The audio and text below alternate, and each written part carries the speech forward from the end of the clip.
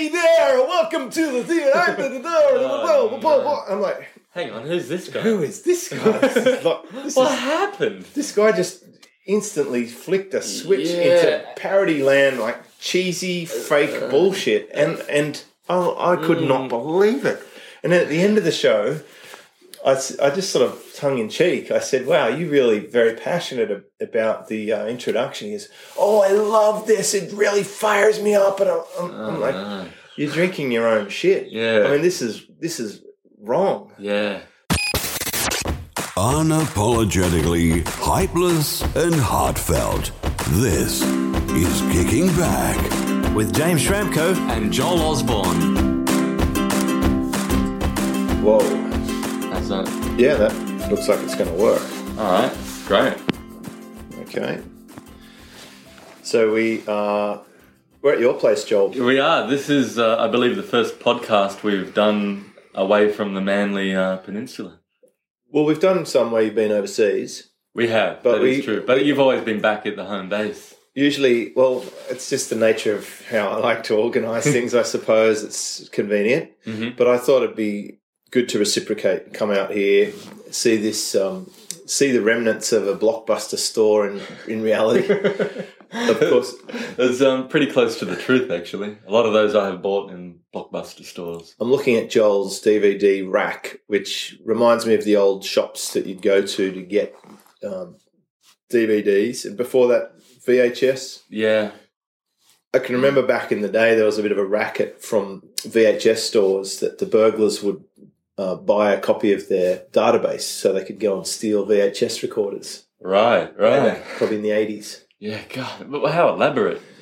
They're clever. These criminals are clever. They know all the tricks. I've been watching some movies lately with CIA, and they know how to interrogate and torture people, and they know how to drop tails off if someone's following them. They've worked all this stuff out. I think that's quite interesting. Yeah. And then I watched another movie which was about, I think it was like the Cold War, and they were talking about interrogation techniques. And when they interview people, they make them sit on their hands so that the sweat goes into the seat cover. And after the interview, they take the seat cover and they put it in a jar, and that's for the sniffer dogs in case they need to track this person down. Right. Clever, right? Yeah. Little tricks. Of the trade. Yeah, I heard that they, I think it was Guantanamo where they did this. I think it was a form of torture, actually. But they just put on, like, they'd put a music track on for, 24 hours straight, just on repeat, and they would keep the lights on. And so, it's more mental torture. Oh, and the other thing is they keep asking them to say this, what happened, over and over again. And if someone's lying, they say the exact same story, word for word, because they've learnt that story. Yeah.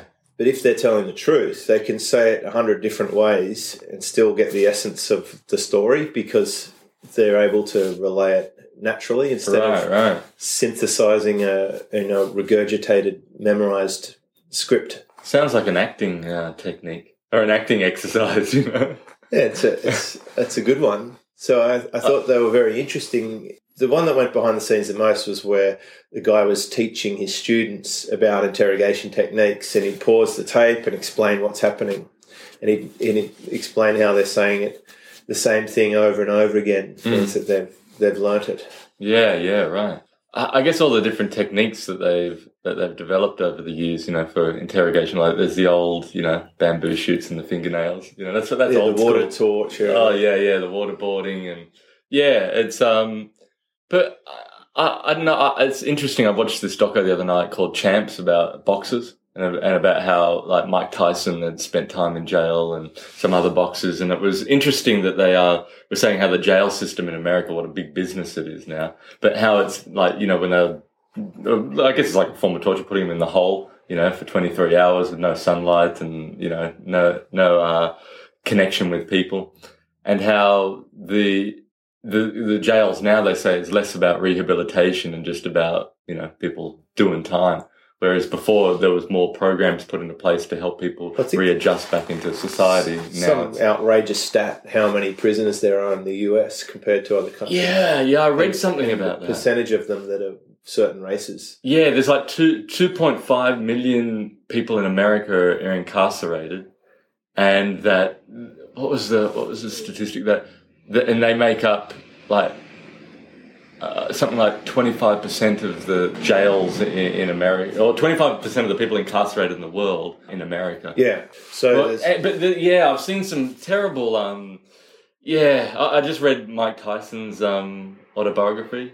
Man, if that is like an unbelievable read. Like that's I would say one of the best autobiographies I've ever read. It was incredible, and he was he goes into a lot of detail about that situation of doing time, but also the racial discrimination. That's a major problem, and I hope they sort it out.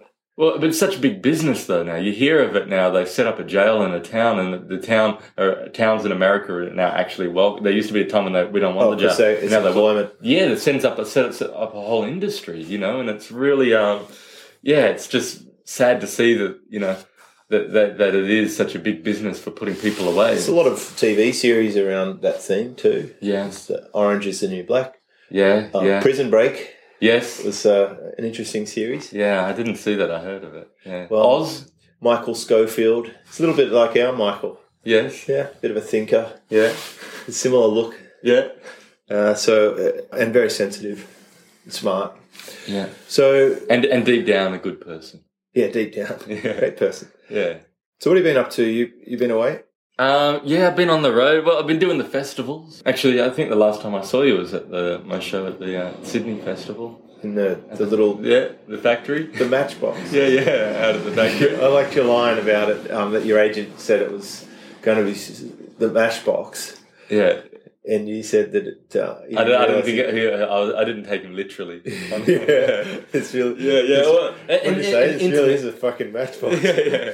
An intimate evening. Yeah, it was great. Do the festivals, do the new material and the new show. Yeah, I enjoyed it. It was wet that night. Oh my God, torrential. And I had a gig to go and do straight after that too.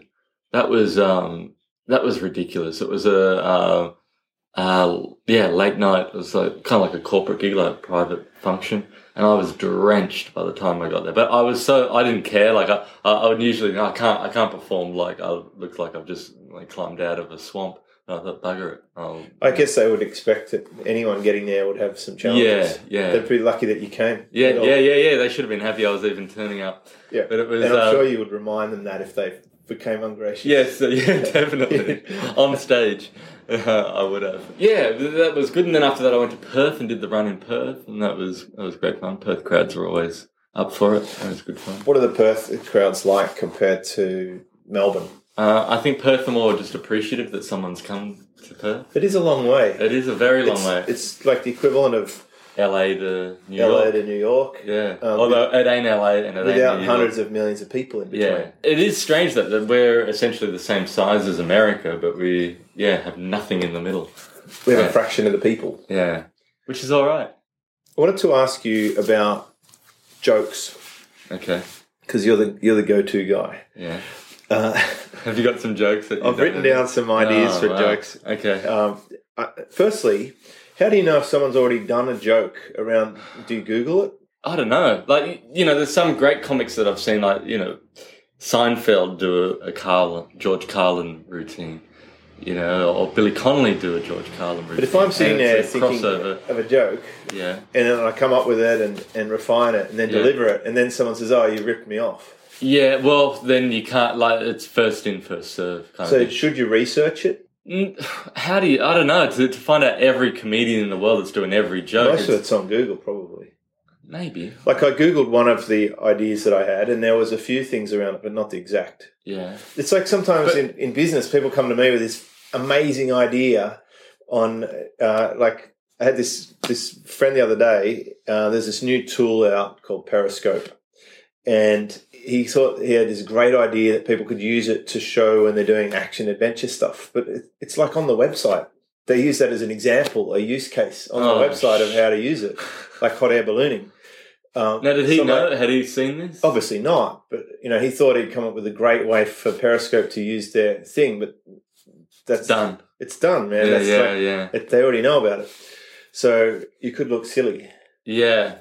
Yeah, there's like premises, like, difference between cats and dogs, which is comedy common now. Right. Or like, but George Carlin was like the first to put that out there when it was, doing observational humour. So it was like, wow, this is new. Or the difference between black and white people, Richard Pryor, he did all of that. But you see a lot of people like, white people do this, but black people do that. And it's kind of like a stereotypical sort of comedy common, example. But at one point it was original. It was Richard Pryor's. Do you seek out jokes, or do they just arrive to you and then you flesh them out a bit? Yeah, a bit of both. Usually, the easier way is let them arrive to you. But there's the idea, do the work. So if you could say, okay, I will do one about differences, and forget dogs and cats, but I'll do the difference between men and women, right? Hey. And there's an original one. Yeah.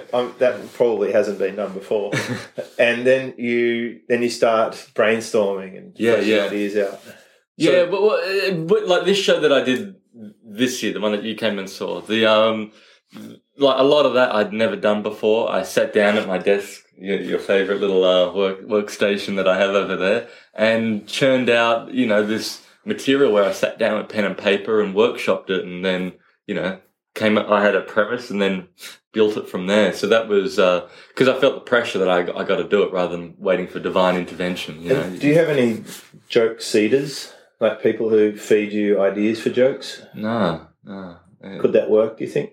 Possibly. Like, so I have friends that when I've said something, and then they said, that's funny, you should do that. Like Clint's done that. Like I've been with Clint and I'm just riffing off something. And he's like, that's the joke. You should do that. You should do that. And cool. not thinking, just talking and not thinking, yeah, I'll do that as a bit. Well, so I've noticed a lot of my customers come up with gems all the time, like great questions or observations or reflections on something I've said. Yeah. And they're indicating to me that's a hot spot. Yeah.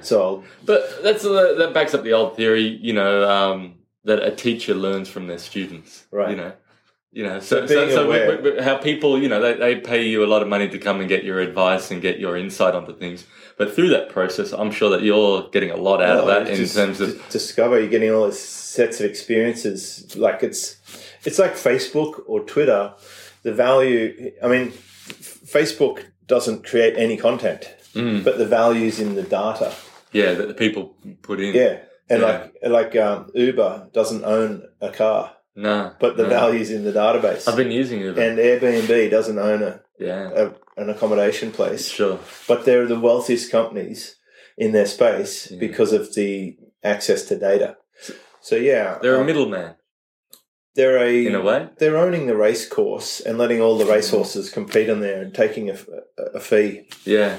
To put some billboards in there. Yeah. Sure. But it's a really interesting way to approach it. But I think in the comedy space, I was wondering what does someone like me do who's not funny, who starts saying... You have your moments. Well, but if you see the germ of a joke, do you pass it on to an actual comedian, or do you just keep working away at it? Well, see, with what you do, you get up and you do a lot of public speaking. You can work bits into that, for you.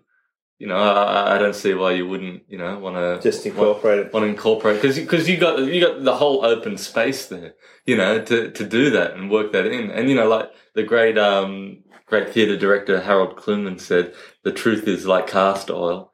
You got to get them laughing when their mouth is open. You pour a little bit in. Well, I mean, some people just aren't receptive to my humour.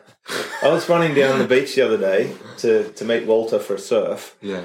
And I saw him up in the distance with what looked like his board and a cameraman and a lady with a microphone. And I got closer and it was like a Channel 9 news crew. Right. And when I got there, they asked if I'd have a word on camera. About Walter? Well, no, they said to Walter, do you think your mate will go on camera? And he goes, I think he will. And so I get there and they go, oh, it's Friday and it's freezing cold. Why would you surf on a Friday, in this freezing cold? And I'm like, it's warmer in the water than out. The only thing I'm wondering is why you're not in the water. Yeah. She goes, I find that hard to believe. And I said, you should try it. And the lady, anyway, when the news came at 6:00, they just used some obscure part. Like they actually misrepresented what I said. Yeah, of course. I said the hardest part is getting out of the water. And they just said, the hardest part is getting out. And someone looking at that's going to think, what a noob, you can't even paddle out. Yeah.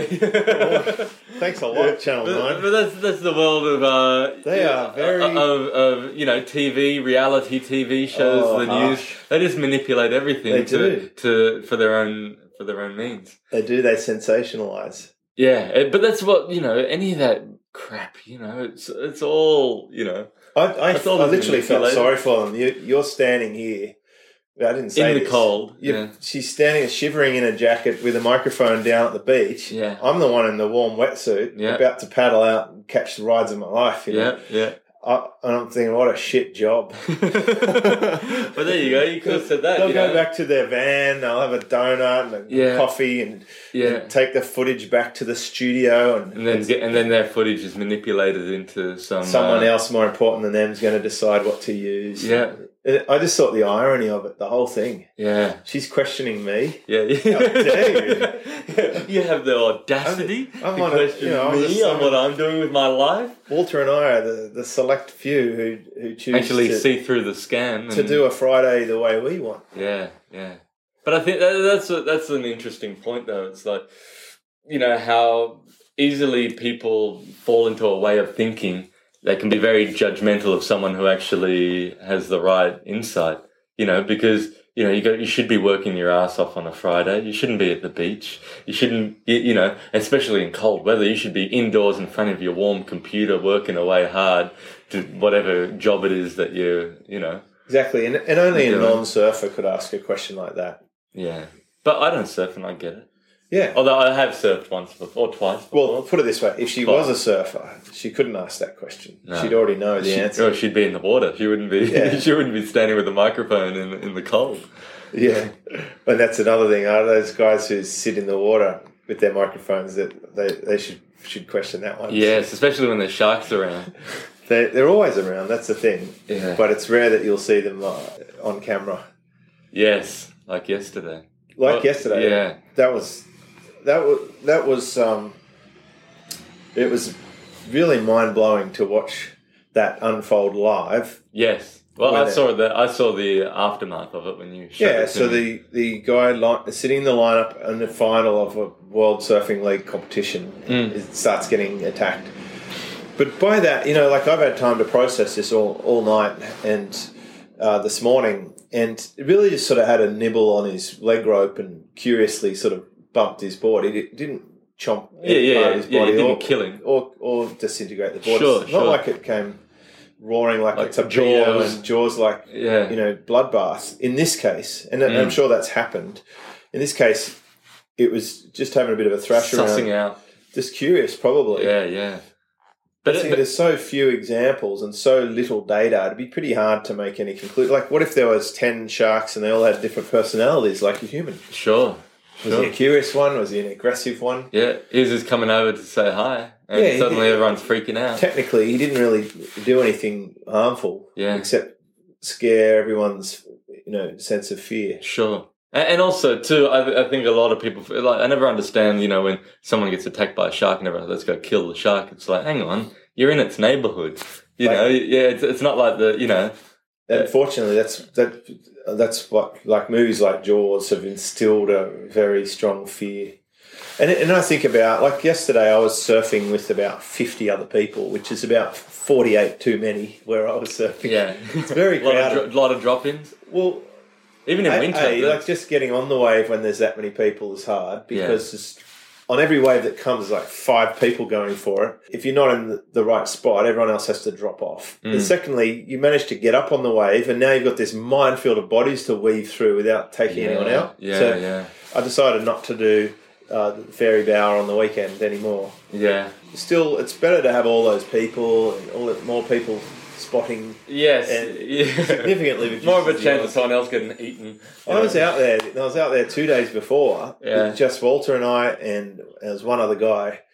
And then these 2 swimmers come out from Manly, they're swimming right around outside us and out to the ocean and back. I'm thinking, what are they thinking? Yeah. So for someone on the beach looking at me thinking, what's he thinking? Yeah, you're thinking, what are they thinking? What are they thinking? So I guess you got to pick your level of. I wonder if that person thinks, look, it's a Friday, we're swimming. Look at this guy on the board. Who needs a board? You want to be really connected to the ocean. You just flash in the ocean, and that's what the real connection is. Can you believe that people would actually put on a wetsuit and sit on? I saw guys in sluggos yesterday, and it's winter, like just out in the surf in sluggos. Yeah. What's a sluggo? Speedos. Oh, speedos. Like undies. Yes. Budgie smugglers. Yeah, and that's pretty wild. Yeah. I mean, it is cold, but I think if you think about how many surfing competitions there's been and how many people are down at the beach, it's a very, very isolated situation. Yeah, and it's pretty good odds. It's good odds. You compare them to cancer or lung disease, takes out some phenomenal, like 16,000 people a year in Australia. Car accidents, thousands of people a year. Mm-hmm. Lightning, bee stings, refrigerators or vending machines falling on people. Yeah. Kills more people. Seriously, like furniture. What a way to go. That'd suck. That would suck. What happened to Uncle Tom? You're trying to shake the machine for that little that Tim Tam or Kit Kat or can of Coke, and it topples on you. Remember in The Simpsons when Homer's trying to get the can out and it falls on top of him and he's under the vending machine. They can't get him out from under the vending machine. And right at the end, exasperated, the guy goes, "Have you tried letting go of the can?" And he's like, "Your point being?" When I was going to Perth, I watched a doco. I thought of you. There was a doco on Eddie Aikau, the big wave surfer from Hawaii. Yep. It was fascinating. Yes. Yeah, it's just incredible to see not only this guy representing Hawaiians, but, to see what, he achieved was huge. But I felt sorry for it went into the kind of history of how Hawaii was colonized by the Americans. And like any place that's colonized, you do feel sorry for the natives and how they had a big wave surfing competition, yet no Hawaiians were in the competition or invited to compete in it. And he was the first guy to come through and actually, shake things up and win the respect of everybody too. But even way before that, when they got colonized early on by Westerners, the Westerners brought all the diseases and wiped out most of the population. Then religious nuts banned surfing. They said it's illegal. Right. Yeah. Like, this is the same organisation that said the world was flat and would kill you if you said it was round. And the Earth is at the centre of the universe. There's some serious flaws in some of those religious organisations, but they got wiped out basically, and it's really not dissimilar to Australia, or Native Americans. Yeah, the Indigenous Australians been around for like 40,000 years. Yeah, oldest civilization, oldest culture. We lob along and the English discover Australia a couple of hundred years ago. The English with their disease, alcohol and bad teeth. And then start mining the land and tell them they can't have it. Yeah. It seems very harsh. It does. And to see that too, like when I've been on tour in the past in places like, Kalgoorlie or Port Lincoln, that was one of the worst, or Karratha. And you just see these massive mining, they're like cities. They just overtake this area and there's big trucks with the long train. It's like Avatar. It is.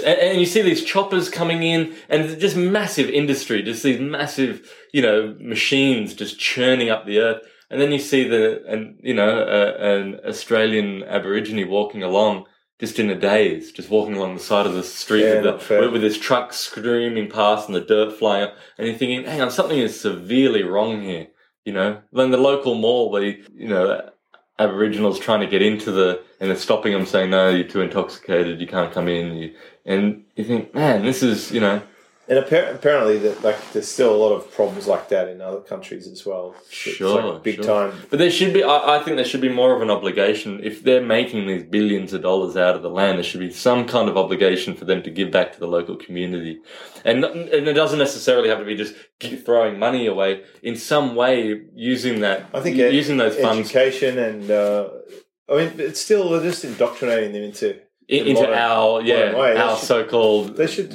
be more respectful. I don't know the solution, but no. But there should be more money spent in finding out the solution, I think, rather than just throwing money and saying, yeah, just here's a house, here's a car, do what we do. I saw something on the news yesterday about there was a protest in Southern Carolina or somewhere. There was the Ku Klux Klan on one side of that and the Black Panthers on the other. And it showed the stats. There was in the 20s or 30s, there was 150 or 200,000 Ku Klux Klans. And then it shows the infographic down to now there's roughly 4,000 across the entire of America. But it's so stupid. Like people that have that's ridiculous. Yeah, it is, and it's like people like the Nazi Party is still going. Yeah, like you figure it's been done. It's been done, and you have the privilege now of hindsight to be able to look back in history and to see how wrong the situation was. But what you just said there, that's something that most people never do,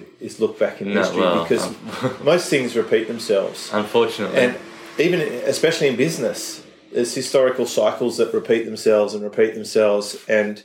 the great leaders and great generals, etc., they always study the previous wars. Sure. They know the terrain, like General Patton did. Yeah.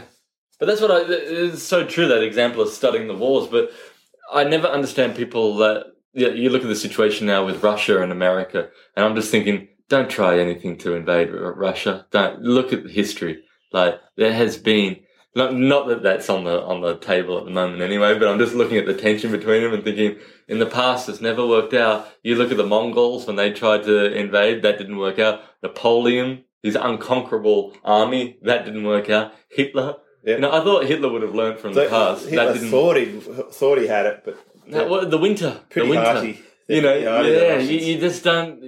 First of all, the land's too big. Secondly, the weather is too harsh. When it comes to winter, nothing's happening. You ain't getting anywhere. And I look at this situation now and think, America, don't push it. Yes, it's a tough one. So, although it is different now. Now there's atomic warfare, so it's a little and drones. So you're not actually having to worry about the actual physical soldiers or humans being put onto the front line. So if I were to talk about the ideas that I had for my jokes, okay, would you toss them around a bit, see if they're workable? Yeah, sure. Okay. But it's hard to know. Here's the thing.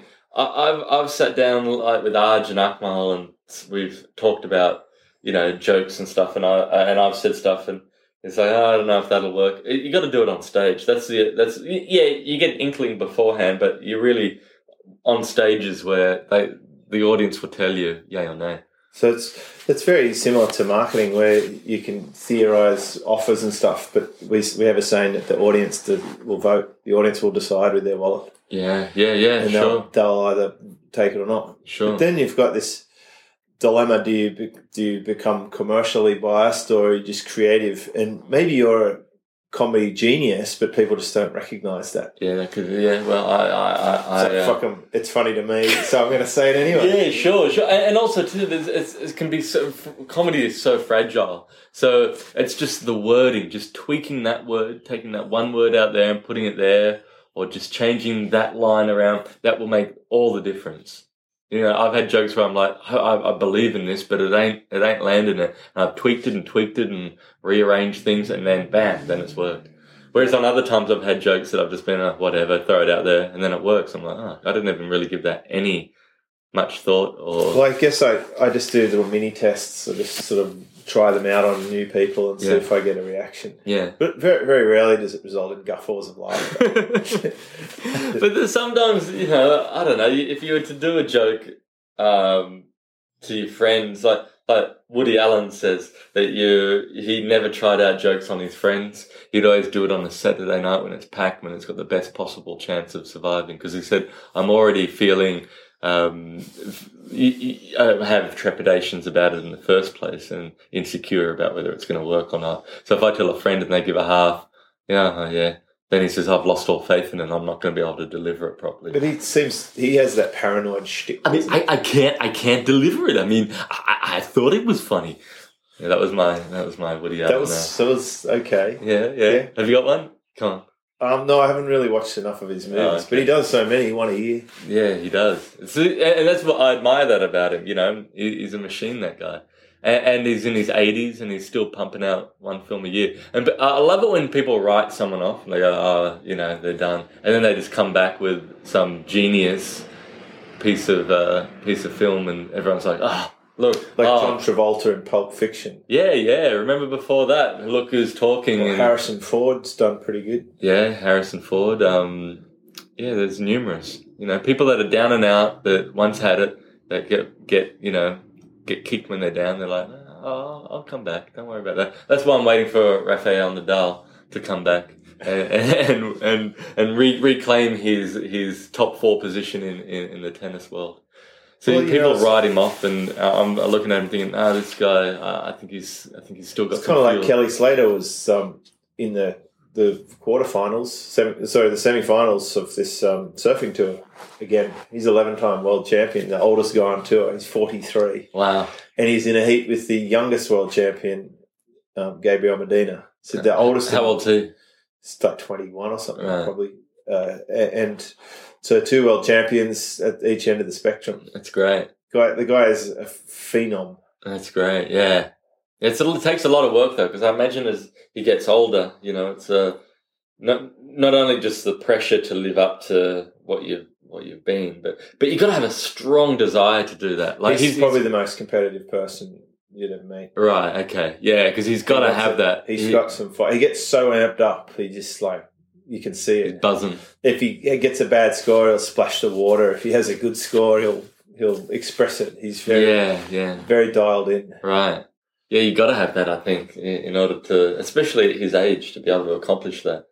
I saw this interview after reading the Mike Tyson book, and which once again highly recommend. You got to, because he is. I did a what's gig, it called? Tyson, The Undisputed Truth.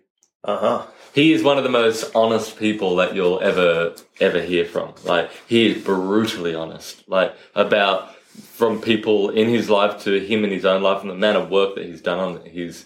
I've heard anecdotal stories about him, how he operates when he comes to Australia for events and things. Oh yeah, go on. Like they'll want him to sign caps or whatever to sell as merch. Right.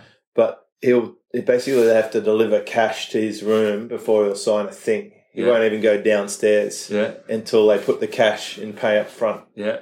In a suitcase. Yes, basically you have to bring it up and they'll check the cash, then he'll go down. But forget it. Well, nothing on credit. If you read the book, you'll realise why he does that. I'm sure he's been ripped off mega times. And he went bankrupt and he had earned himself over $400 million. But he was like, Don King was just rorting 50 Cent just went bankrupt. Are you serious? Apparently. Really? Wow. Well, and after reading Tyson's book, though, I can understand how you can blow $400 million. You know, it is mental. Like, his life was just the great thing, and I think you'd appreciate it. You know, us coming from a similar generation, that all that through the 80s. And it just encapsulates the 80s. And then when he hit it big and just when he became the world champ and just had all his money thrown at him. And he came out of Brownsville, out of the ghetto, you know, out of Brooklyn. So here's this kid who suddenly got all of this money, and his trainer, Gus D'Amato, who basically instilled all of these great ideals of fighting and the warrior's way. You know, he had passed away, so he never really had any more guidance. His parents weren't around. You know, he had a horrible upbringing, and so you know, here's this young guy, the champ.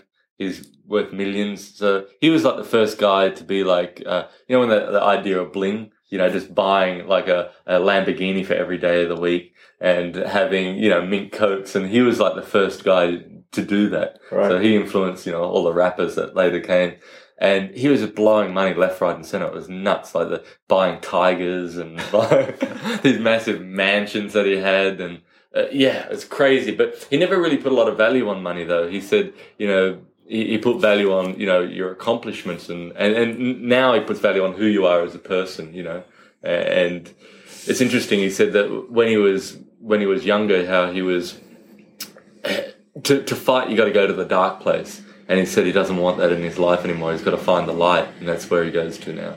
Well, the history of fighting seems a bit harsh. Wasn't it really just like slaves beating each other up for sport, for rich white men? Well, in terms, that backs up the idea of it's always the great fighters came from poverty or came from a harsh environment. Because I don't really get it. I don't get really get football either. At least buffy boys bruising and cutting and hugging each other. It seems a bit weird. It's not a sport I get into. Yeah, no, I used to watch it when I was younger. You know, when Tyson was fighting, that's when I used to. And Ali, you know, watching old tapes of Ali, I used to watch that and be very enamored by. Wow, look at these guys. They're, you know, at such a peak performance level. Yet the amount of work that you have to go through in order to get to that level. That's something that I'm fascinated by because it's a very so many sacrifices. I get that, but to pummel each other, beat the shit out of another human. Yeah, I don't understand that. Yeah, I hear you. It doesn't make sense. But it's something that's always been around. You know, doesn't make it right. Gladiator. No, it doesn't. It doesn't. From the Gladiator, it's a modern day Gladiator. It is essentially. I mean, it's not that far from a Hunger Games, really. It's like let's put a couple of people in the ring or Mad Max Beyond Thunderdome. You know, two men in, one man out. It's quite possible someone's going to get knocked out or killed. Killed, sure. And I just don't understand it. Sure. Yeah, it is. It is very brutal, but it's. I don't understand the fighting today. I watched that match between Manny Pacquiao and Floyd Mayweather. Floyd's not very enamoring with his demeanour, is he? Well, his way of fight. Yeah, sure, he's the champ, but his way of fighting is very boring to watch. It's like dancing. It's like boxing by numbers. You know, it's like, all right, I'll win these points by holding back, and it's like that's like the Tim Ferriss method of winning. It's to find a technical loophole and win. But there's no spirit in it. No, there's no heart in it. No. So I guess my thing is I admire when the spirit and the heart of these guys. Like, you know, watching someone like Tyson or Muhammad Ali and seeing what they go through, not only in the ring but out of the ring too. You know, they were both very vilified by, you know, by the media and by society, and they came out of it, you know, decent guys. And what they were up against, you know, someone like Tyson, from where he came from, growing up in that environment, he would have either one ended up incarcerated, which he was, or two ended up, you know, 6 feet under. All of the guys that he grew up with ended up. I suppose people relate to the journey of the hero and. The hero's journey. Like I can understand Manny Pacquiao is very popular in his homeland because he's representative of people rising through and being coming successful. Out of the gutter. So it's an inspirational story for everyone following along. Yeah, much like the Brazilian soccer players are or Ayrton Senna was for Brazil. Yeah. You know, they revered him because he could show on a world stage a journey of success. And, you know, the world champion surfer is a Brazilian. Yeah. They call them Brazilian Storm. They're not that popular, though. They've like this wide stance and they stick their butt out. It's like a poo stance, they call it. Yeah. So it's sort of ugly surfing. Yeah. But they've got a lot of acrobatics and they're good in the small stuff. Yeah. And it's interesting, but you know, you don't have to beat someone up to accomplish that. No, you don't. But there is, I guess it is a morbid fascination with watching that. I did a thing the other week with Danny Green, the boxer, and it was a corporate thing that I was hosting, and I was just chatting with him, and I just finished reading the Tyson books. I was talking to him about that, and he was saying the surprising thing is how articulate and insightful Tyson is when, like, the times that he's met him and when he's had conversations, he's always had something insightful and, you know, left him with something to, wow, and that was really, you know, a meaningful conversation I just had. And it's interesting, you know, like Tyson says now, he doesn't want to hurt people anymore. It's not him now, you know, and he's done a lot of work on himself and a lot of growing to realize, you know, the mistakes he made in his life in the past. And there's a thing where he was talking to these boxers, and afterwards one of the person commented, you didn't talk to him anything about fighting. You tell him everything he spoke about was life, how to live as a person. And he feels that that's what he has more strength in now in communicating than what it is to hurt someone, what it is to live. And I thought, I admire that he's got through it all and he's come out the other end and realised, to him, what is important. I've got an autograph from Mike Tyson. You do? Yeah. Really? Yep. What is it? What is the autograph? A picture of himself. Did you see him talk? No. No, okay. Where'd you get this picture? From a customer of mine, Jeff Fennick. Jeff Fennick used to train him. Used to be best buddies with him. Yeah. And got an autograph for me as a gift. He speaks highly of Jeff Fennick. For looking after Jeff and his car. Right. And how was Jeff? He was a nice guy. Yeah. Had a little bit of a hassle with... he called me shortly after picking up his car. He's MJ. It's beeping at me and it smells and it's not going well. And I said, Jeff let the handbrake off. And he let the handbrake off. He's it's all good now. So it's one of those foot brake ones. It's not obvious, but it's easy to leave on. Right. Is that the one on the left hand side? You push it down with your foot. Yes. Yeah. And he had to. So it never probably leaves. he was used to having a normal handbrake. Sure. It's a foot brake. Yeah. And it was beeping at him and grinding the pads. Well, not the brakes. I think they somehow grabbed the drive shaft, so it's not going to go that well. Yeah. When on. No. But nice guy, actually, really nice guy. Yeah. Went to his house and. Yeah. Where does he live? Not far from here. Just your neighbour. Right. We should pop around. We should, Jeff. How are you, mate? Yeah, long time no see. How's the ride going? Well, my funny friend here has an interest in one of your buddies. Yeah. Did they have a falling out, though? I recall there was a bit of a falling out. Well, he I'm not sure. Tyson doesn't go into it, but Tyson spoke well of him. Right.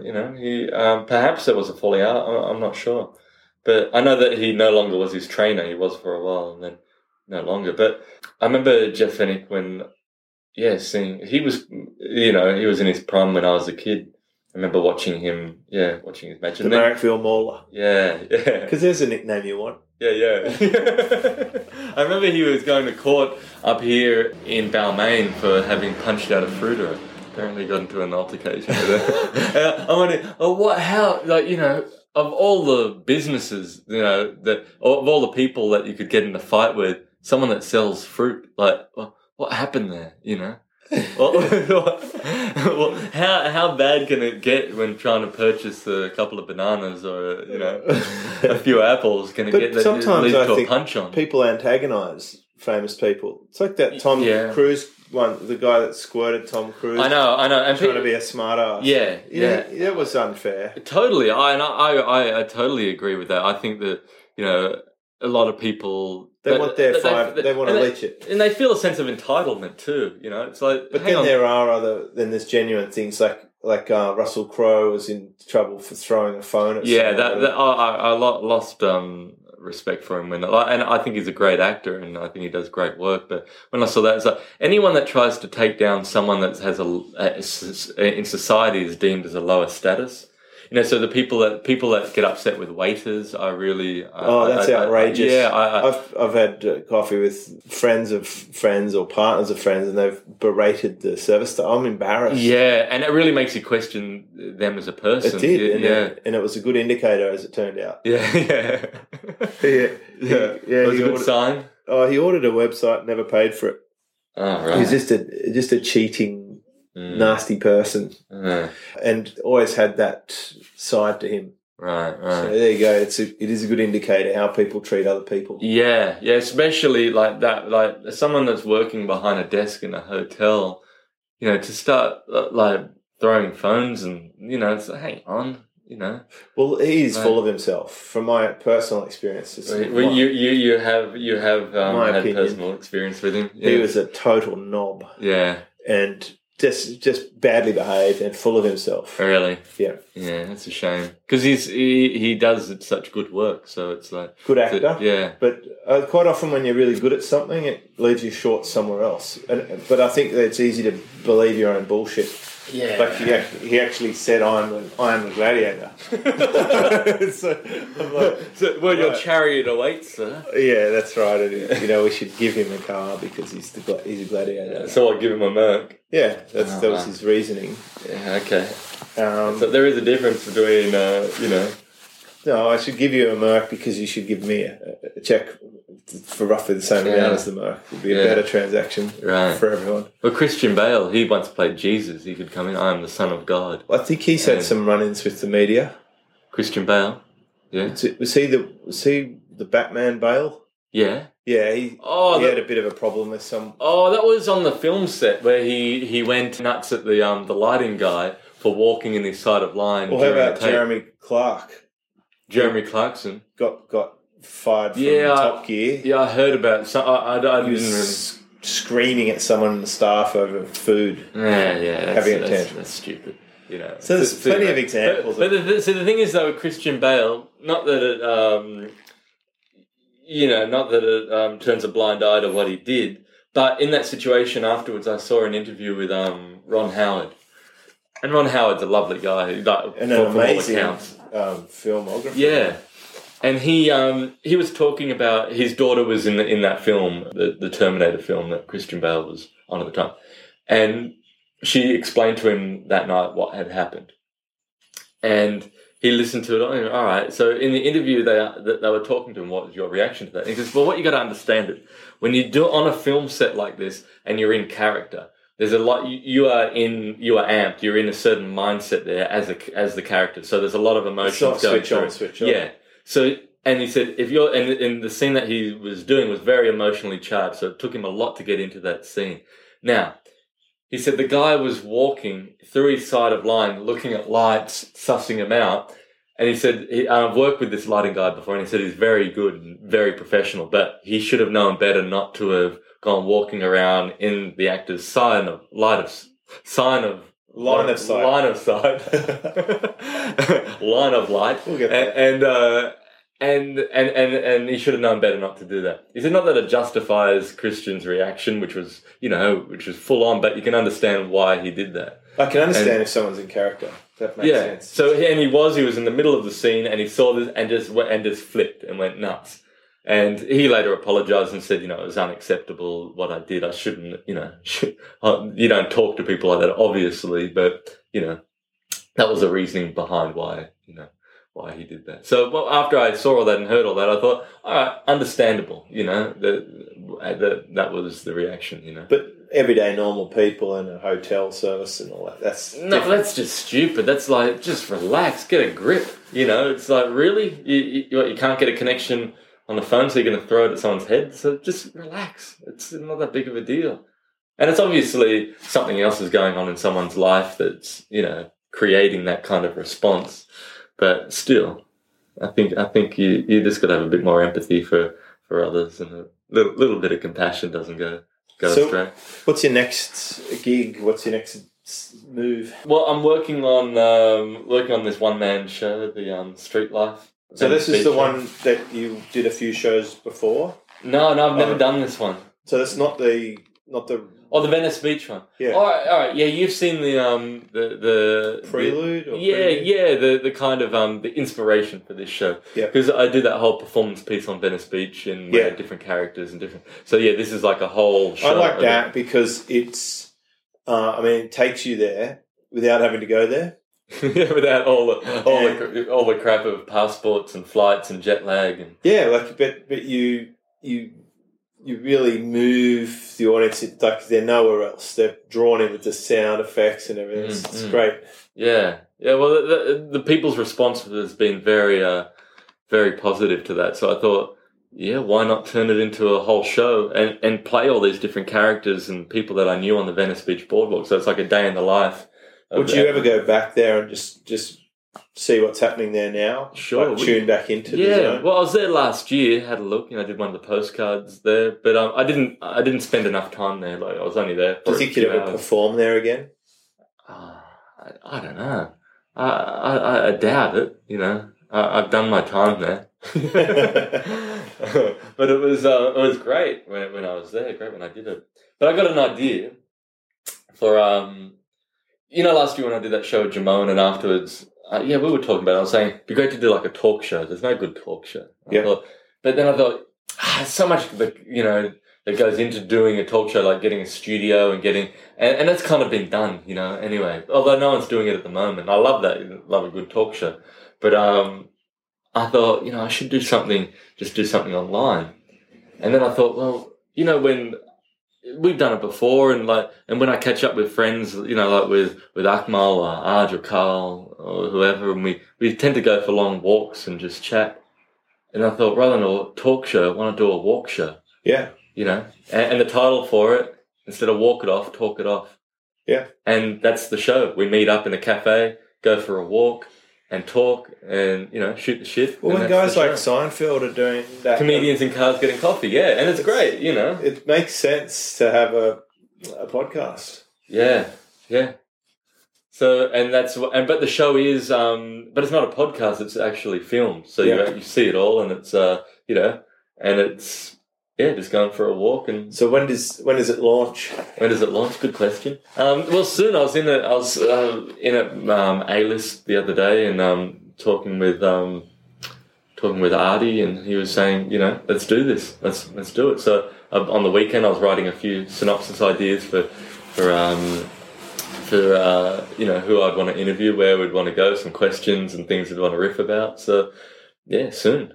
Nice. Gonna get working on it. I think that's one of the most enjoyable things that I do is to interview people who I'm interested to talk to. Yeah. On my other podcast. Yeah, not this one. No, not this one. This isn't just, throwing shit at a wall and seeing what sticks. The differentiation here is I wouldn't consider this an interview. No.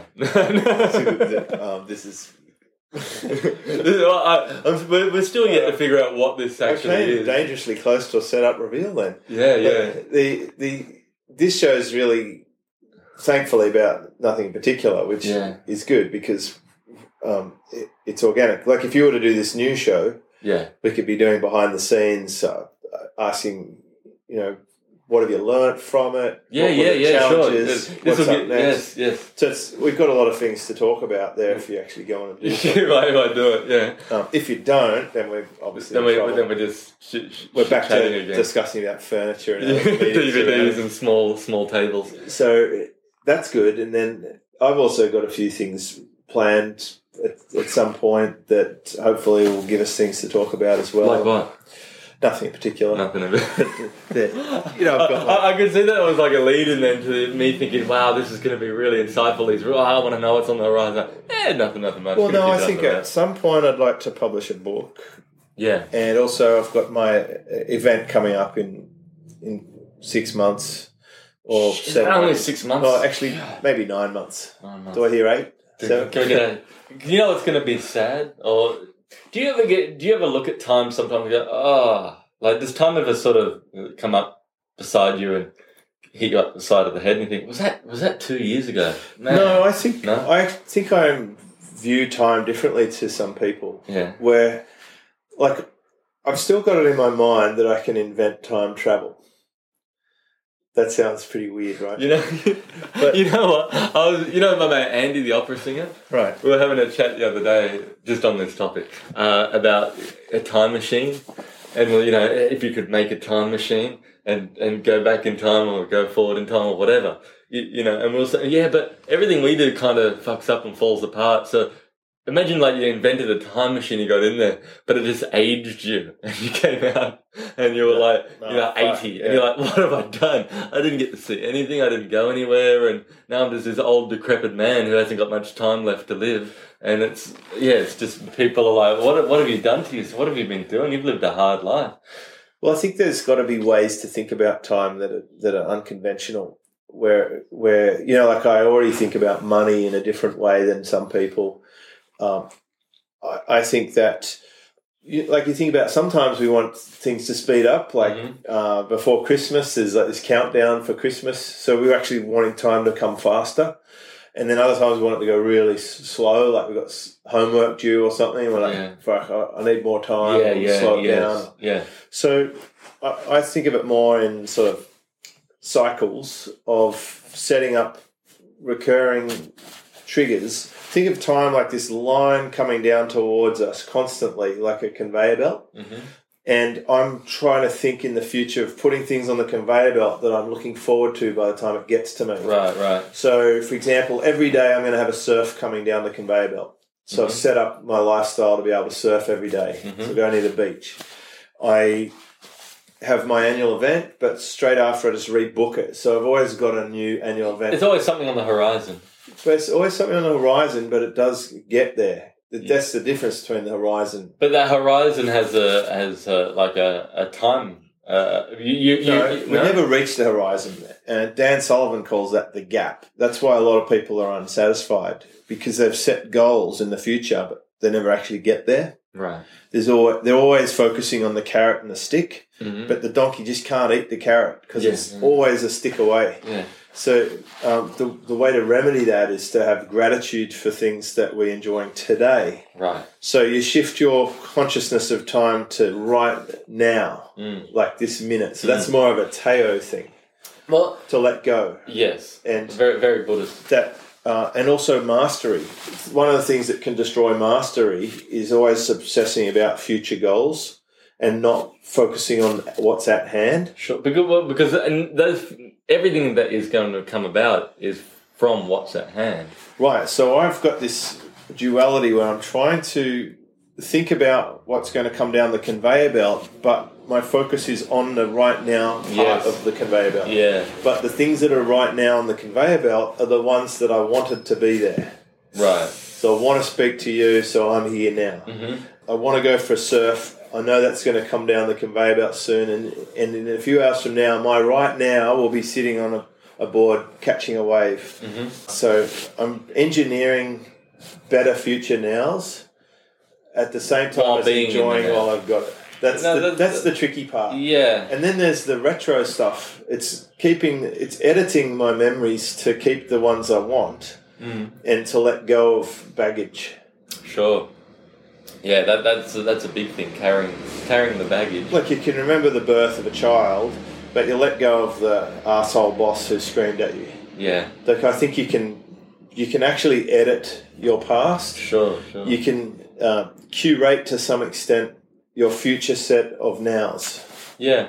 What's going to come down? You have a determination. Like my grandfather used to say, everything's written in a big book, as if you can't really control what's coming, but right, so you have a destiny that you everything's for a reason. Right. But I think that... But your grandfather, though, did a lot. He was a cool dude. Like, he's got all his collection of books on where he's travelled and where he's... Well, that was my great-grandfather. Oh, that was your great-grandfather. Yeah, it's a different dude. Oh, okay. But I think we can challenge all of our assumptions. If we're not enjoying the right nows, which a lot of people aren't, that's why they disappear into, movies, TVs, alcohol, drugs, Facebook, games. They're switching out of the now because they don't like it.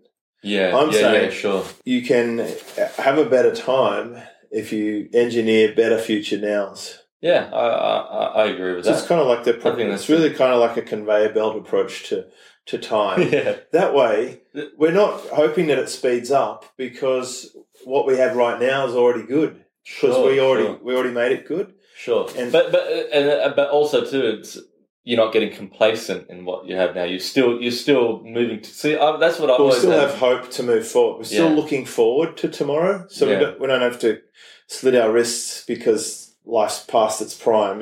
Yeah. What if it's as good as it gets? Yeah. Because there's still nice things coming down there, but we're not so obsessed about it that we forget what we have right now. Sure. So it's this constant... It's the best of both worlds. It is the best of both worlds. I'm a pragmatist. But it is interesting how... And I know it sounds so cliche, but being in the moment is very rewarding. That idea of just being present, listening, absorbing what's around you, how that suddenly your worries go away. And it's so simple, but so just effective. Letting go. Yeah. And you can let go because you already know that the conveyor belt's taking care of the future. Yeah. Yeah, it's a good philosophy. Well, it's a starting point. That's none of that is any of my joke constructs either, by the way. No, I was not waiting for a punchline to the conveyor belt. But there is that idea too, it's a very Buddhist idea that time is a man-made creation, that there is no real time, So that is also one way of looking at it. Well, I do sort of lean a little that way in terms of when I go for a surf, I don't take my watch. Partly because it's silver and I don't want it to look like a fish reflecting the water. And so for self-preservation reasons. Mostly because I don't want to be beholden to the concept of time. Yeah. I want to just enjoy the moment. And then when I'm finished, I'm finished. But it's creating that. Exactly. You're creating this lifestyle to do it on your terms. The conveyor belt. I've already determined that my week shall have these gaps coming down the conveyor belt. Yeah. So that when the now moment is a gap day. Did you now say you saw yourself 5 years ago? Yep. And you were talking to yourself now, these ideas. How would you then have responded to these ideas, do you think? The thing about when you're stuck in overwhelm, it's very hard to believe that it's possible to have something different. Like I just did a wonderful blog post / podcast about designing your own subscription business to fund your lifestyle. And the only objection I got was from one commenter who said, yeah, that's fine, you've been doing it for 10 years, but what about when we're just starting out? And he completely missed the whole point of the post. The post was, here's what I've discovered over the last decade. If you do this now, you won't have to take 10 years to do what I've been able to do. Instead of taking that on board, he's just come up with all these excuses. Sure. I've got a job, I've got a family. I'm like, so did I. Yeah, I know. And this is still what I discovered. Vodafone. So he wants it to be hard. He wants to be confused. He's using that as a reason not to have to make the sacrifices that are needed to do what. Constantly passive aggressive towards me. It's always a hint of jealousy or frustration at my success that comes across in the way that he communicates with me. Right. And until he lets go of that, he won't be able to have what I have. Yeah. It's not going to be possible because he's using that as an excuse. It's easier for him to be frustrated by me than to reflect in the mirror and say, hey, get a hold of yourself. Sure. And it is interesting how much time and effort we do put into making up excuses. So to answer your question directly, I might have been, especially me, I'm a little contrarian. I might have been a bit argumentative about some of the ideas as well, because that probably is my default setting, is to argue first and then adjust second. Right. And could you put that on? Could that be like this guy who? I'd say a lot like that.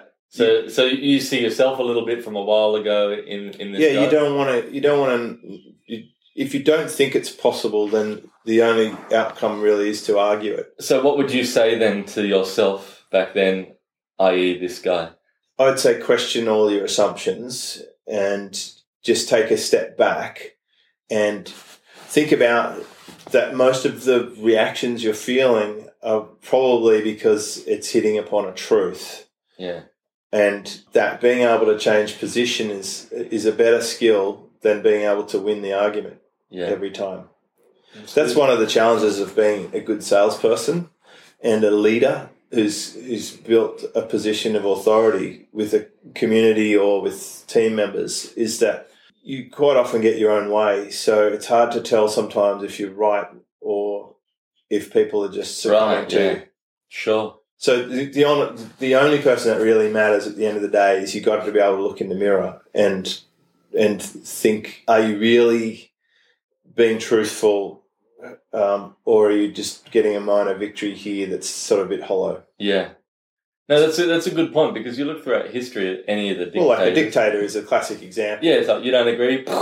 Exactly. Next. So you get what you want, but it doesn't mean that what you want is the truth or the right thing. No. Often it's not. Yeah, and you have these people as advisors, or these people with an outside view on things, which are there to supposedly help you. Now, if you're opposed to that and you shoot them down, literally, you're living in a la-la land. And my best students pretty much asked me to help them by pointing out the truth to them, the way that I see things. And often I'm able to see things that they can't see, and it can create resistance or friction for them. But that's also the thing they value the most, because they're not going to get it anywhere else. Sure. And especially if they're surrounded by yes people, or they have a lot of false assumptions. Like there's one guy who deemed himself very successful, and when he showed me his calendar, it was like literally jammed full for the entire week.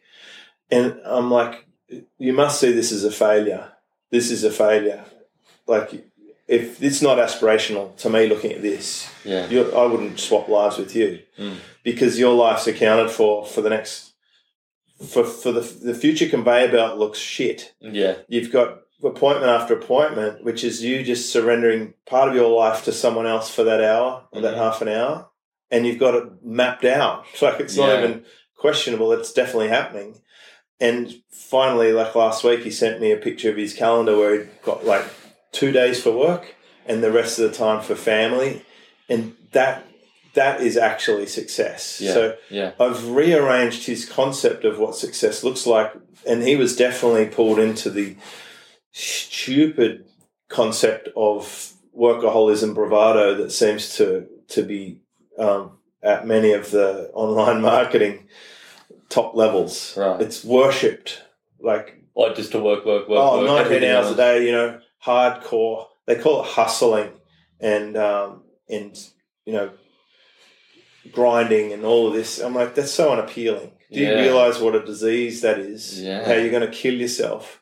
So if I was talking to my 5 year ago self, I'd say, if you take up surfing and you sleep more and you work a little less, you'll actually make more profit and you'll feel alive and have a better quality of life. Yeah, you'll drop 10 kilos and you'll feel fitter than you've felt since you're in your 20s, and you'll feel mentally alert, and life's going to be better. I'd be thinking, keep talking. Yeah. That's good. Yeah. I like the sound of this. Yeah. It's interesting you say that, because Jerry Seinfeld says when him and Larry David were writing Seinfeld, that they would have, he said usually with a lot of shows that they spend all the time on meetings, and everyone talking about, with the studio execs and he said, no, we cut back on all of that and we don't get any phone calls. No one, Larry and I are going to go away and write and work together, and we that's the way that we're doing it. They're the ground rules. And, work for them was just, it would have been great fun, just workshopping these, great concepts for the show. And they went against the norm, which was, the normal way of doing it, which the studios expected. And they said, no, this is the way that we do it. And good. And out of that, they made a revolutionary show. It's often good to question the way things are done. Just because something's always been done that way is not a good enough reason. Right. I've found in a lot of the TV series that I've watched lately, I can accurately predict the next line. Sure. They're so homogenized. Mm-hmm. They're doing what they expect that they need to do. Yeah. Yeah, well, it's like Seinfeld was a real departure. Well, as an example, that episode in the Chinese restaurant where the whole episode is them waiting for a table, 5-10 minutes, waiting in the Chinese restaurant, and the studio was so opposed to it that NBC was, this ain't gonna fly. This, we can't do a whole show, one scene in a restaurant. It's not going to work. They did it, and that was one of the most memorable episodes. But the amount of, what they were up against trying to get that show over the line was immense. But, and how many of their sayings are in English language now? Sure. No soup for you. Yeah. These pretzels are making me thirsty. Yeah. It is a classic. Yeah. What do you think the best TV series ever is? Oh, my. It depends what category. I think in terms of sitcoms, it'd be hard to beat Seinfeld. In terms of the sitcom genre. Yep. I don't know. What would you say would beat Seinfeld in the sitcom genre? There's a lot that are up there, but in terms of... Yeah, it's hard. I mean... Because we're putting them in genres here. We're not obviously, Friends was very popular. Yeah, sure. How I Met Your Mother was okay. Right.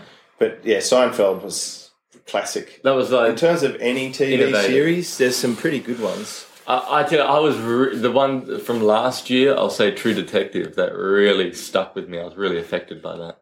I really like House of Cards. Yeah. I also like Suits and also Breaking Bad. Breaking Bad was great. Yeah. That was like a good benchmark. The English Office.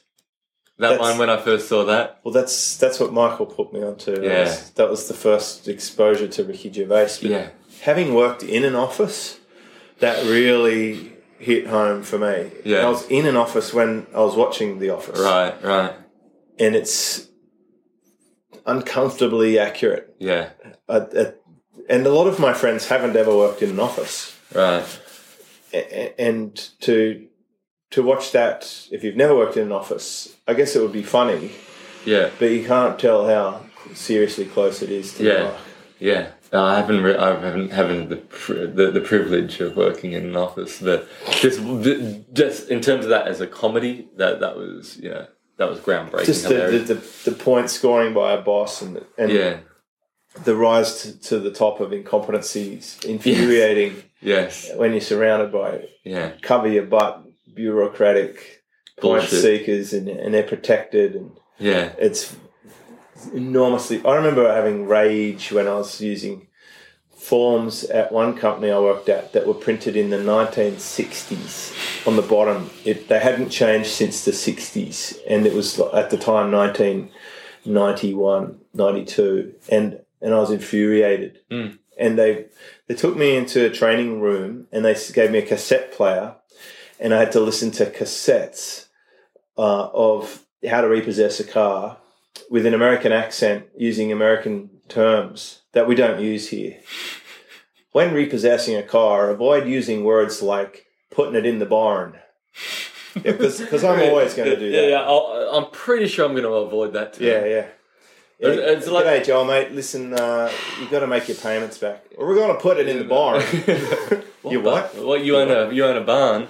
I remember at school watching. Remember they would bring up slides. I remember in science class, and they would have like slides that would come up, and it'd projector. be projector, and it'd be like the American accent. It'd be like, a boy drinks a glass of water. The water boils. Steam rises. That creates molecules. Molecules are made up, and it's like, what is this? It's like watching something from the 1970s, and admittedly that was in the 90s, but still. Culturally, there is a divergence. When I listen to podcasts now, the intros and outros often sound like a parody. They're so wound up. Yeah. I was speaking to a guy last week. He interviewed me on his show, and it goes like this. We speak on Skype first. It's like, hey, how you going? Good. I'm a big fan of your work. I'm like, who's your customers? They say, oh, this. And then, so, we'll just sort of go straight into, I'll do the intro, then we'll talk. And then I go, right, let's go. And then there's this pause. Hey there, welcome to the theater. I'm like, hang on, who's this guy? Who is this guy? What happened? This guy just instantly flicked a switch into parody land, like cheesy, fake bullshit. And I could not believe it. And then at the end of the show, I just sort of tongue-in-cheek, I said, wow, you're really very passionate about the introduction. He goes, oh, I love this. It really fires me up. And I'm like, you're drinking your own shit. Yeah. I mean, this is wrong. Yeah. But it's I like didn't say that. But it's like that on commercial radio. But when they don't know this, that's the thing that alarms me the most. They can't see it. Yeah. They don't realise how silly that is. But it's David Brent.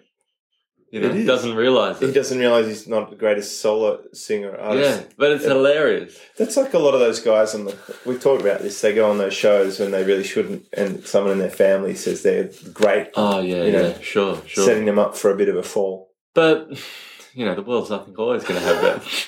And it makes it at least enjoyable for us. But you... I do radio interviews, and it's like, hey, this is Jezza and Skipper from 102.5. How are you? And it's like, hang on, I was just talking to you beforehand, and you're normal. What is this? Do people actually need this? And that's why I hate TV. You hear these commercials. And they shout at you, and you think this is like a parody of someone doing a bad commercial. And that's what they need to do to cut through. Yeah, but I don't know. Like, I guess people listen and buy this shit, so maybe it works. But I much prefer organic or native, just a normal conversation, or a normal, discussion about mention stuff. Yeah, just put in a plug there that is just completely in line with everything else. I think the best selling is invisible. Yeah, it's undetectable. Mm-hmm. And that's how society's sold and persuaded. And that's what this whole show is about. Invisible, I don't know if the listeners know, but we've been indoctrinating you to buy into that this show is actually entertaining. No, to actually, that's what I kind of like about what we're doing here. You know, we're not selling anything. Well, we're definitely we're not real. pushing anything. It's like nothing is prepared. We didn't write out anything about what we're going to talk about today, which is probably very evident to the listener. No, I did write out. Oh, you did? My jokes. Oh, you did. Hang on, we didn't get around to it. Let's go through it. You want to go through it? I took it as a sign. Come on, no, we can. I just didn't want to put you in the position of having to read them out, because I know what it's like. Trying to workshop a joke in front of someone when it's. Well, I don't have any problem with it. This one I know is already out there. I'm sure, because it's too obvious. Okay. But I was, as you know, I have no elevator at the moment. Yeah. And so I read the paper on the way up the stairs as a way to entertain myself. And I never do this, but I read the entire paper by the 13th or 14th floor, and I got... What are you, speed reader? What's going on here? The entire newspaper? Manly Daily, mate. It's not that flash. Yeah. It's like some yobbo footballer, Skip. Yeah. There was a dog on a stand-up paddle. Skip that. Grant the pig, his dad, Peter, made it on the front page of the Manly Daily. Oh, well done, yeah. Peter's dad. Yeah. We can go, that's a whole other story, but I want to get to this joke. So, I got to the horoscope section. Yeah. Well, I just thought, how bad a future predictor would you have to be to land a job as the person writing horoscopes in some shitty local paper? Yeah. Couldn't they foresee that in their future? Use your skill for good. Yeah. That's the best you can do. Yeah. So that was just an observation. Okay. Yeah. Okay.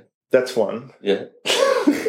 and maybe in that you could work some concept into it, like saying, people in the month of May will be questioning their career choices, and then there could be, I wonder which date in May this guy's birthday is.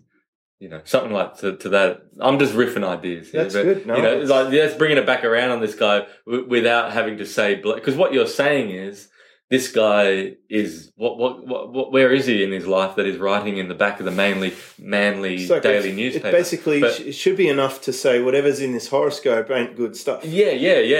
But he should be, but he's in the position of writing of all things he could be writing. He's writing a horoscope in the back of this ridiculous local paper. So, that's what you're saying. To be fair, it's a good paper, but I'm thinking there's so many things you could be doing other than writing the horoscope. Yeah, in the local rag. You'd be down at the track placing bets. Yeah, you'd be on the stock market. Mm-hmm. You'd be be buying a lotto. You'd be setting up a high-level design agency, selling corporate designs in a black skivvy for $100,000 to stupid corporates. Yeah. Because you'd know what they want automatically. Yeah, sure. They're shooting below their belt. Yes, yeah, is the point. Yeah. So if you work that into the description of a horoscope, I think that could work. What about this one? This isn't a joke. This is just more of an idea. Yeah. It was just that sinking feeling you get when you've reached for the last piece of toilet paper, or like you're at a public toilet and you pull paper, nothing else. That's it. Yeah. And you're like, this is Mayday. Oh, shit moment. Yeah. I'm sure there's got to be something around that. Yeah, I'm sure. Anyway. Okay, so you got a premise there. Okay. Here's another one. I heard someone saying there's more than one way to skin a cat. And that sort of got me thinking, so you've actually done that? Like, you're an expert on this? That's kind of scary. And so not only that, but you've done it more than once. Yeah. Like, that's even like this got some cat skinning fucking I don't know, like a fetish. Yeah. This is not someone I'm going to take advice from. Yeah, this is not someone I'm going to listen to. Yeah, so really, not only have you skinned a cat, you've done it more than once, and you're somewhat of an expert on this. Yeah. That you feel you can advise me. Anyone that gives you that advice, just slowly step away, back away. So what do you think about that one? Yeah, I like that. Yeah. Okay. I got you know, like the one I do about the bar of soap. Yeah, I don't know him from a bar of soap. Who do you know from a bar of soap? You know? We all use that saying. It's like, how do you meet Gary? Well, I was having a shower, and so I've added on to that one now. So my grandpa used to always tell me these common sayings, but then he'd add his own words of wisdom to the end of it. Like, if before you judge someone else, Joel, you walk a mile in their shoes, then you got a free pair of shoes. And the other one is, you know, Joel, it takes 2 to tango, but it takes 9 to line dance. And like not long after that, we put him in the home. That's good. So you add a little bit more, because I also extend it. Yeah, and in fact, that's kind of what I did with the skin of cat, isn't it? So you get the saying, and then that sort of leads you to elaborate with it. Yeah, right. The last one. Phew, everyone's relieved. Yeah. Is that's like assuming that Greg's still with us. Yeah, by everyone. Greg. Hey, Greg. Yeah. Hey, Greg. It's good to have one fan. At least we know our avatar. We do. Yeah. We do that one. That's who we're talking to. We're talking to you. And there's someone else too. Is there someone called Sean that listens? Is there someone? No? Let's pretend there is. Yeah, Sean. You too, Sean. I was there. I was basically had a surf and you come in and have a hot shower. Yeah. And after the shower, I'm putting on, because you're out in salt water, whatever, I put on some like cocoa butter, right? And then I've got some skin cream because you could dry out in the sun, and it's got like oats and honey. And I'm thinking, I'm like a fucking dinosaur snack. Like everything I'm putting on is like breakfast cereal. Or, you know, it's I smell so good. Yeah. And I got all this food stuffs on me. I'm just like turning into this. And then you go and have a milk bath. You know. Right. Like, what is it with all this food extracts and stuff? And I just felt like I'm like sort of Jurassic Park's like favourite snack food. Yeah. No, that's basically where I'm at. Yeah. Well, there's something in that. Point. Yeah, there's something in that. That's like Billy Connolly used to do this bit about how whenever he went to the beach, something would always happen, and you know, like he would like lather himself up in sunscreen, and then the wind would blow, and he says, "And I'm standing there like a fucking donut, just walking around the beach." And then he goes for a swim, and he's out there swimming. You know, he's put on his flippers and his goggles, and he's trying to do the whole snorkeling experience. And then he turns and he sees his fin coming towards him. It's a long, drawn-out, elaborate routine, and he's freaking out. And then he gets up onto the beach and realizes it was his flipper. So that's the payoff to the routine. His what? His flipper. Oh, it was his flipper. Yeah, at the end of the routine. Gotcha.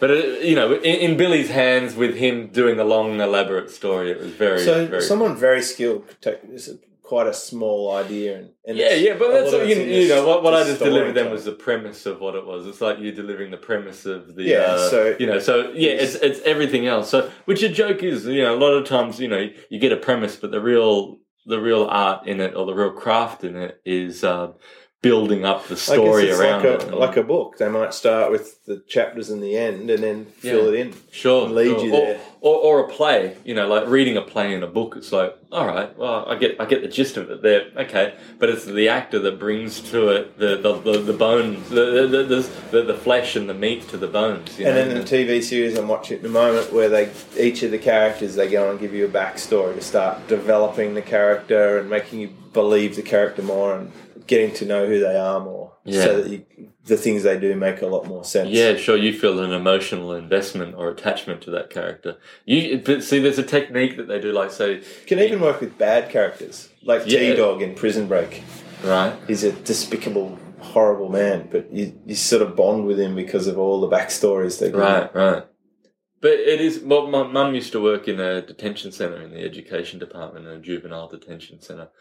And she said, on the surface you see all these kids and, who have murdered people or committed crimes. But when you get to know them and you hear their backstory and actually what that they've was been really through. just the punchline, and everything else was the story. Yeah. Not that it justifies their actions and what they did, but it allows you to understand why they did what they did and how they got to that situation. And a lot of them, and it's so easy for people to sit back and judge and go, oh, what a despicable person, look what they did. But it's like, if you had lived that life and you had been in those circumstances, you like to say what you would do, but until you've been there, you don't know what you. It reminds me of those protesters who are like protesting oil companies and that, and they're paddling around in their petroleum plastic canoes. Yeah, right. Yeah, like the irony, or how we all have iPhones made in sweatshops in China and stuff, but we talk about organic, sustainable materials. There's so many.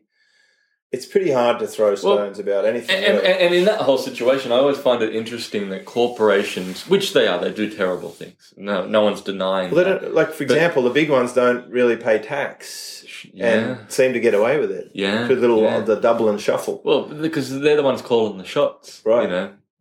It's like in plain sight. But you think about it, all right, what a corporation's bottom line is, a corporation's bottom line is, being able to make a return on profits, all right? That's essentially all it comes down to, and you figure, okay, well, if, say, here's an example, say they got to get rid of some oil sludge, right? And it's going to cost them $100 million to get rid of that in an eco-friendly way. Or they could do it for $40,000 and just pump it into that river. They're going to pump it into the river because their bottom line is making money. So it doesn't surprise me when a corporation does something that is terrible because their bottom line is making money. Now here's the next stage. Who are they making money for? The shareholders. Who are the shareholders? You and me and everyone else who's walking around in society saying how bad are corporations.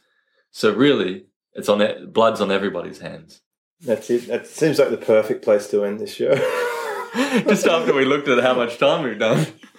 No, but that's a good sign of No, it's like I was watching a series just the other day, and at the very end, the main character pretty much said, right, let's wrap it up. No, they hung him.